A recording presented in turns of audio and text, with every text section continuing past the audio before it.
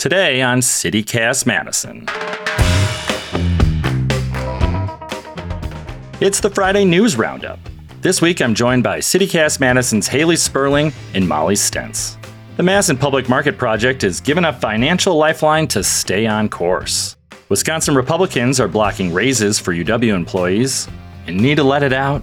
We have your picks for the best places to cry in Madison. It's Friday, October 20th. I'm Dylan Brogan, and here's what Madison's talking about.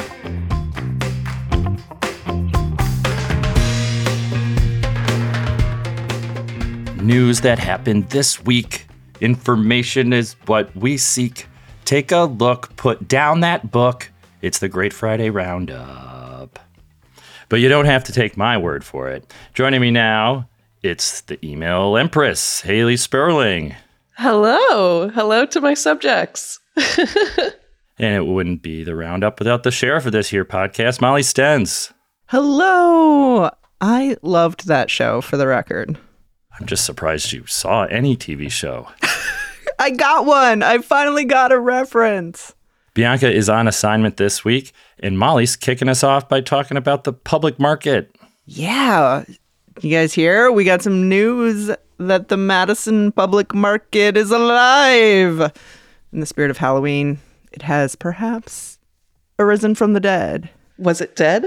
Well, kind of looked that way because since the last time we talked about them, they had received construction bids. This is that big public mall on First Street between Johnson and East Wash. So it was this formerly car garage, like the city-owned car garage where they used to fix up the cop cars and the other city vehicles, fleet services. It does look kind of spooky from the outside because they took the sign off, but then you just see like the, I don't know what it is, mold on the building. It looks kind of old and scary. Anyway, that's the building on First Street that they hope to renovate and turn into this big public mall that will be used for a variety of food and arts and craft vendors, indoor public space year round. So that's the project. But what happened was they got the construction bids because they have to do a bunch of renovations to that building because, you know, it was a garage. It wasn't like a beautiful public space. Nobody was hanging out in there unless you were fixing cars. But it cost more than they had. So these construction bids came back almost $2 million more than they had budgeted. And this is a project that the city's kicking down money for, the state's kicking down money for, and they've raised a bunch of private money. There's been a whole philanthropic arm that's raising charitable donations from the community to make it happen. But so it seems like every time there's a setback, this thing could be on life support if it doesn't have enough money. Well, hopefully this is it, right? Because so with the construction bids, they got 3 of them, right? And the amount was higher than what they had. Yeah. So even the lowest cost bidder, which is Joe Daniels Construction, was almost $2 million more than what they had allocated for the project. So they had to basically go back to the city council and say, please, can we have some more money for this project so we can actually build the thing, do the renovations? It was a long and winding road up until this point. They had to hire an architectural firm, come up with designs. They had this whole market ready program to get food vendors interested and ready to sign a lease when the building's ready. So there have been a lot of costs up until this point, but this was like the moment that really was going to determine if we started seeing construction crews at the site. Yeah, you don't want to turn this into the jail project where something gets delayed and then the price tag goes up again. Well, and that's just it. It has, and we know that. Construction projects never seem to get less expensive over time. So it's on track? Is it good? It's not going to die again? Well, I think we should take bets. I want to hear your thoughts. So city council did come through. They allocated more money this week. And so there is some strong alder support. It wasn't unanimous. There were certainly some East Side alders that were like, nah. This was already after There was an earlier proposal that was shot down to try to spend less money. That one was not approved. What are we taking bets on? We're taking bets on when we're actually going to see this public market happen in Madison. I think it's going to happen. I think they're really trying to keep it on track because at this point, I mean, we've dug a hole so deep that there is really no getting out of it. The apartment building next door, the Standard, like its full legal name, its government name is the Standard at the Madison public market. So if there's no public market, what do we do about that? Not like that's an actual issue, but it just goes to show, how much people have invested in this, not only just monetarily, but from the surrounding community, people are expecting public market. The people want it. It has been a very popular project. They've done a lot of actual fundraising for it, aside from city and county funding. So this is clearly something that the community wants and that we should make happen. It's disappointing, that all of the construction bids came in over what the city was expecting, is not necessarily surprising. I feel like that was something that probably should have been accounted for because, like you said, Molly, construction projects are only getting more expensive, and the city has gone through plenty of them to know what to expect. But I'm glad that they're moving this through pretty quickly. I think they just need to keep going because at this point, like I said, there's no turning back. Dylan, what's your bet? My only thought is that Joe Daniels Construction was the cheapest one because it's just Joe Daniels who will be doing the whole thing solo. Oh, no. That's my hot take. It's just one guy building the public market for a year. So you're putting the open date at 2032? No, I got faith in Joe Daniels. He's a quick worker. So you're going with their construction starting and ending next year, and the thing's going to be on track to open in 2025? What's a million more? That's what I say. I'm cheering for Joe. Well, there you have it. This project has had maybe more lives than a cat. We will keep watching and bringing you the news. And if you want to hear more about the vision for the market, go back and listen to our interview with Karen Crossley from a few weeks ago. It's in the podcast feed. She is the Madison Public Market Foundation Board president. You can learn all about what is slated to happen in that building. Thank you, Molly. Well, before we get to any more news, let's take a quick break.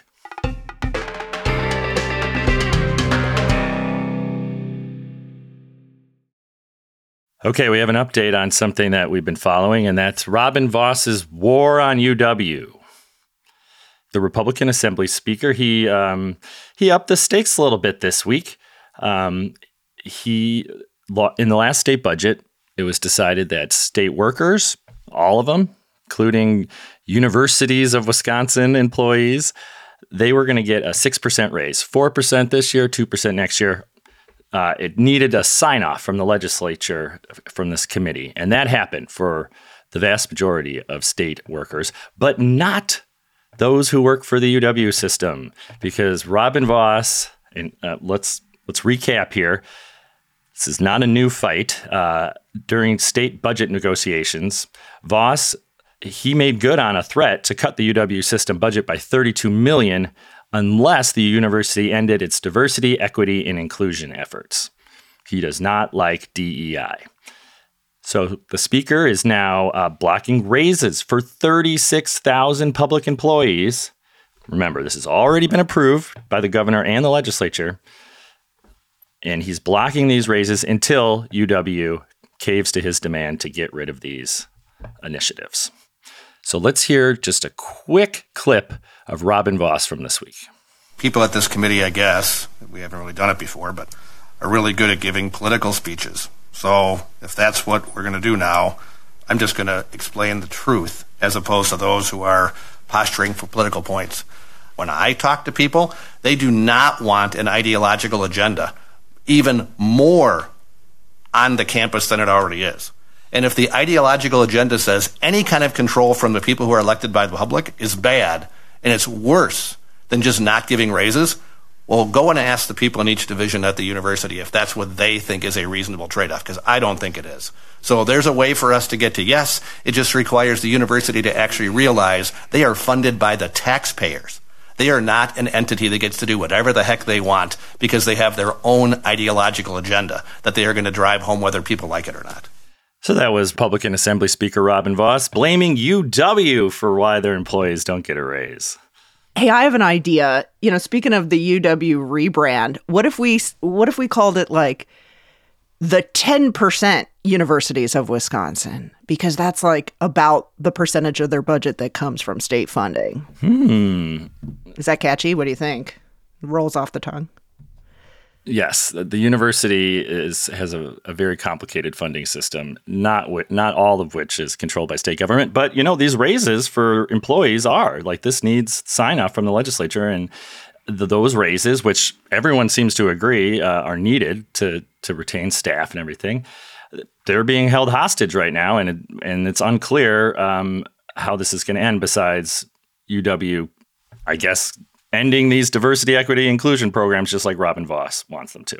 But there was a Republican, Senator Howard Markline. He is from Spring Green. He's not happy about this either. He said he was disappointed that they didn't just, go through what they promised to do and give these raises. UW Platteville's in his district. So he said the custodians, executive assistants, food service providers, and local faculty at UW Platteville have very little to do with the politics of the university system. So he hopes that they settle this too for the sake of employees. So you got a Republican kind of calling Vos out on this. It's not just a strictly partisan fight anymore. This issue is so hard because, yes, university funding is very complicated. I'm just so lost on how, you can withhold raises from people, raises that people need in order to maintain the cost of living over DEI. I'm thinking of like the required DEI programs that I participated in, when I worked at Wisconsin Public Radio, and like those programs were great. We had workshops from the YWCA. I learned a lot. It seemed like a lot of my colleagues enjoyed them and genuinely took something away from this. And I think that most of us in the 21st century have come to the understanding that diversity makes us stronger and not weaker. It's mind-blowing to me that we are spending so much time, wasting so much effort on this minuscule fight. There's such a huge population of university employees in Madison who need this money to survive these raising rent prices that we're facing and all of the fun things that come with living in a growing city. I think this is just part of the larger war about control over the system, because the reality is the state has provided less and less and less aid. They do not provide a majority of funding for the state public university system, and yet they want to retain 100% control, paying a fraction of the bill, and I think that's why you saw efforts by the past chancellor to explore Madison breaking away. And I wonder if those calls are going to come back now, because that's what we've seen the university do, is set up private entities, right? Like the Wisconsin Institutes for Discovery, to try to do an end run around the legislature and try to raise private money to continue to do the things they want and need to do. It's about this one issue, but it feels like it's actually about a much, much larger war. Well, UW Assistant President Jay Roth said, "We are beyond disappointed at this point." And that's a nice segue into what we're going to talk about next. Jay Rothman probably needs this advice, Haley. Yeah, you're right, Dylan. The news has been sad lately, and sometimes we all need a little cry. We need a time and a place to just let it all out. It could be the weather or a problem at work, or perhaps just nothing at all. You just want to let it all out. So this last week, I asked Madison Minute's newsletter readers to tell me where they like to cry in Madison. And I got a lot of really great responses. I have some personal favorites. And yes, so I'm going to go through and just give some of these like kind of hidden spots that you can go to if you need a good cry. A lot of people recommended Madison's parks. We've got a lot of really great parks that are full of shady trees and benches where you can just plop down and let it all out. I've done it before. B.B. Clark Beach is a good one. Picnic Point, that is a personal favorite. I've shed a lot of tears there. James Madison Park, I have seen a lot of emotions there. Governor's Island, and then Door Creek Park. We had one reader suggest the Storyteller Circle in the Muir Knoll area of the Lakeshore Nature Preserve. You'll find it going up Observatory Drive across from the School of Education. 10 out of 10 for cries. That's what Corinne B likes. So those are some of the outside places and some of the more, kind of naturey ones if you want to get in touch with the outdoors when you're letting out tears. What about the Arboretum? Ooh, that would be a good one. That is a really good one. I think you could definitely get lost in the Arboretum. I definitely have gotten lost in the Arboretum and maybe let out a few tears there. But yeah, Madison, we're full of parks and we're full of good places to cry. If you want to be a little bit more secluded, or if you want a little bit more privacy, or perhaps it's snowing outside and you don't want to be outside, there are a lot of other places to cry too. Reader Olivia J says, I scream cry in the John Nolan tunnel when I'm really frustrated. I do that too. I think we can all relate to that one, Olivia. I love that.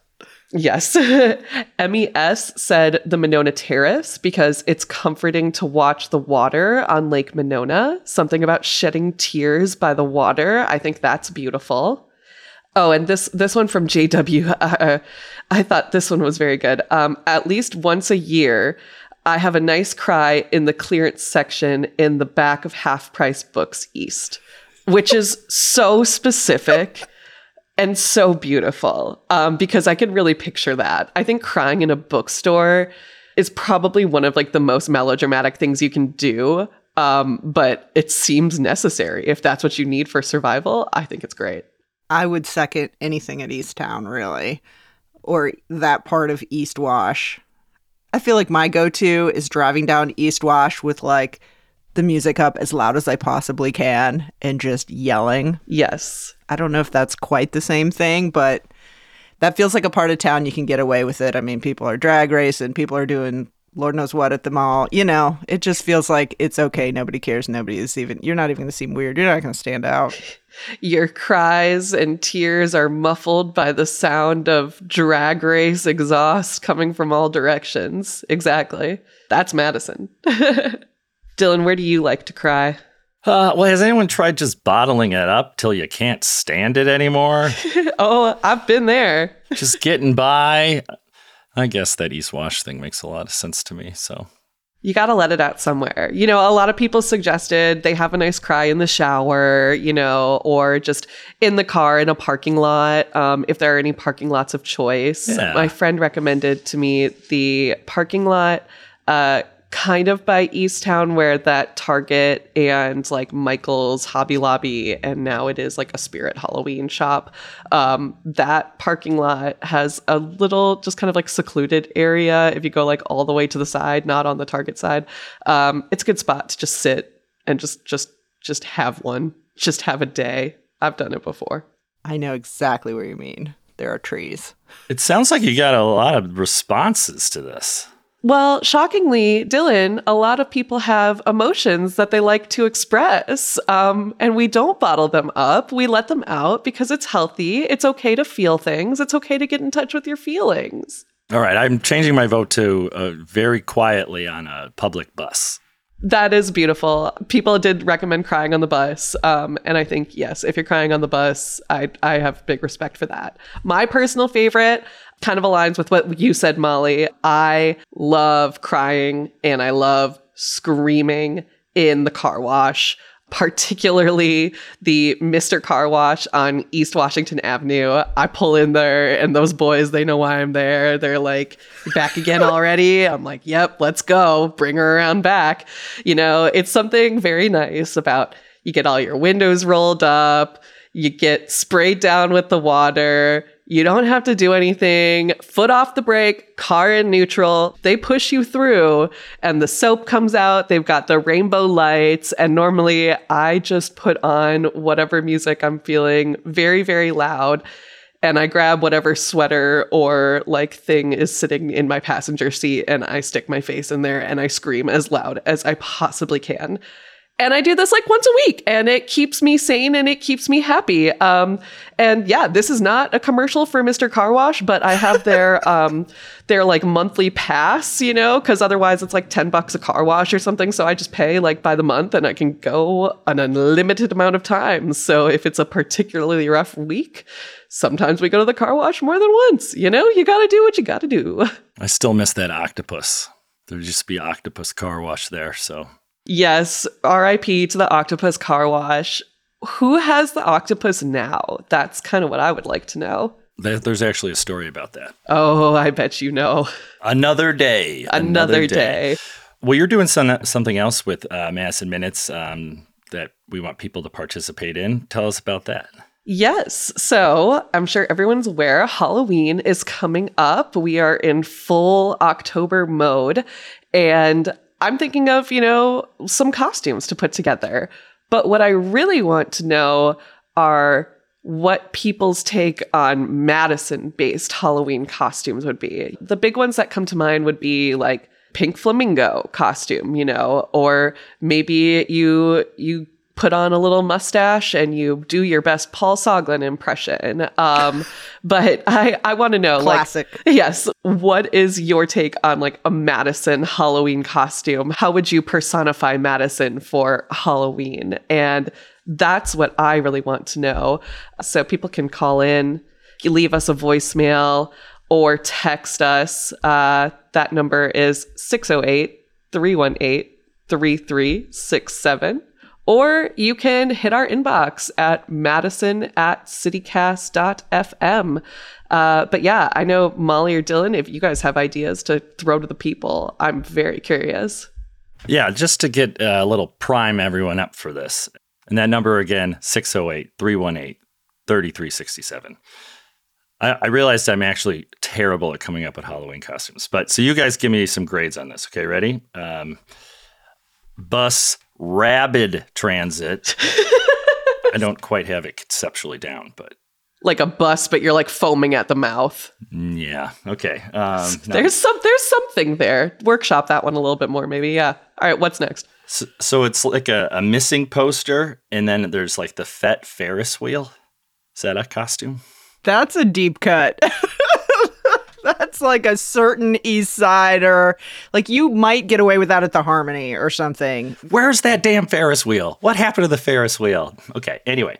Then this is probably my best one. Okay, so like Lady Liberty, we all know who that is. So it'd be that, like imagine the costume. It's Lady Liberty from like, you know, chest up. But then below it's all like white because so you're like the one in Lake Mendota every year. Oh, I like that. I really like that. I love that costume. That's a really good idea. Well, I'm confident that people can come up with better ideas than me. But go ahead, Molly. Sorry. This screams out for a contest. We want photos, too. Send them in. I don't know what you'll get. You'll get our undying adoration. We'll talk about you on the podcast. We might even say nice things. I'll put a photo in the newsletter. We have the power. We have the technology. Let's wrap this sucker up. Molly Stentz, thank you for joining us today. Anytime. Haley Sperling, thank you. Thank you.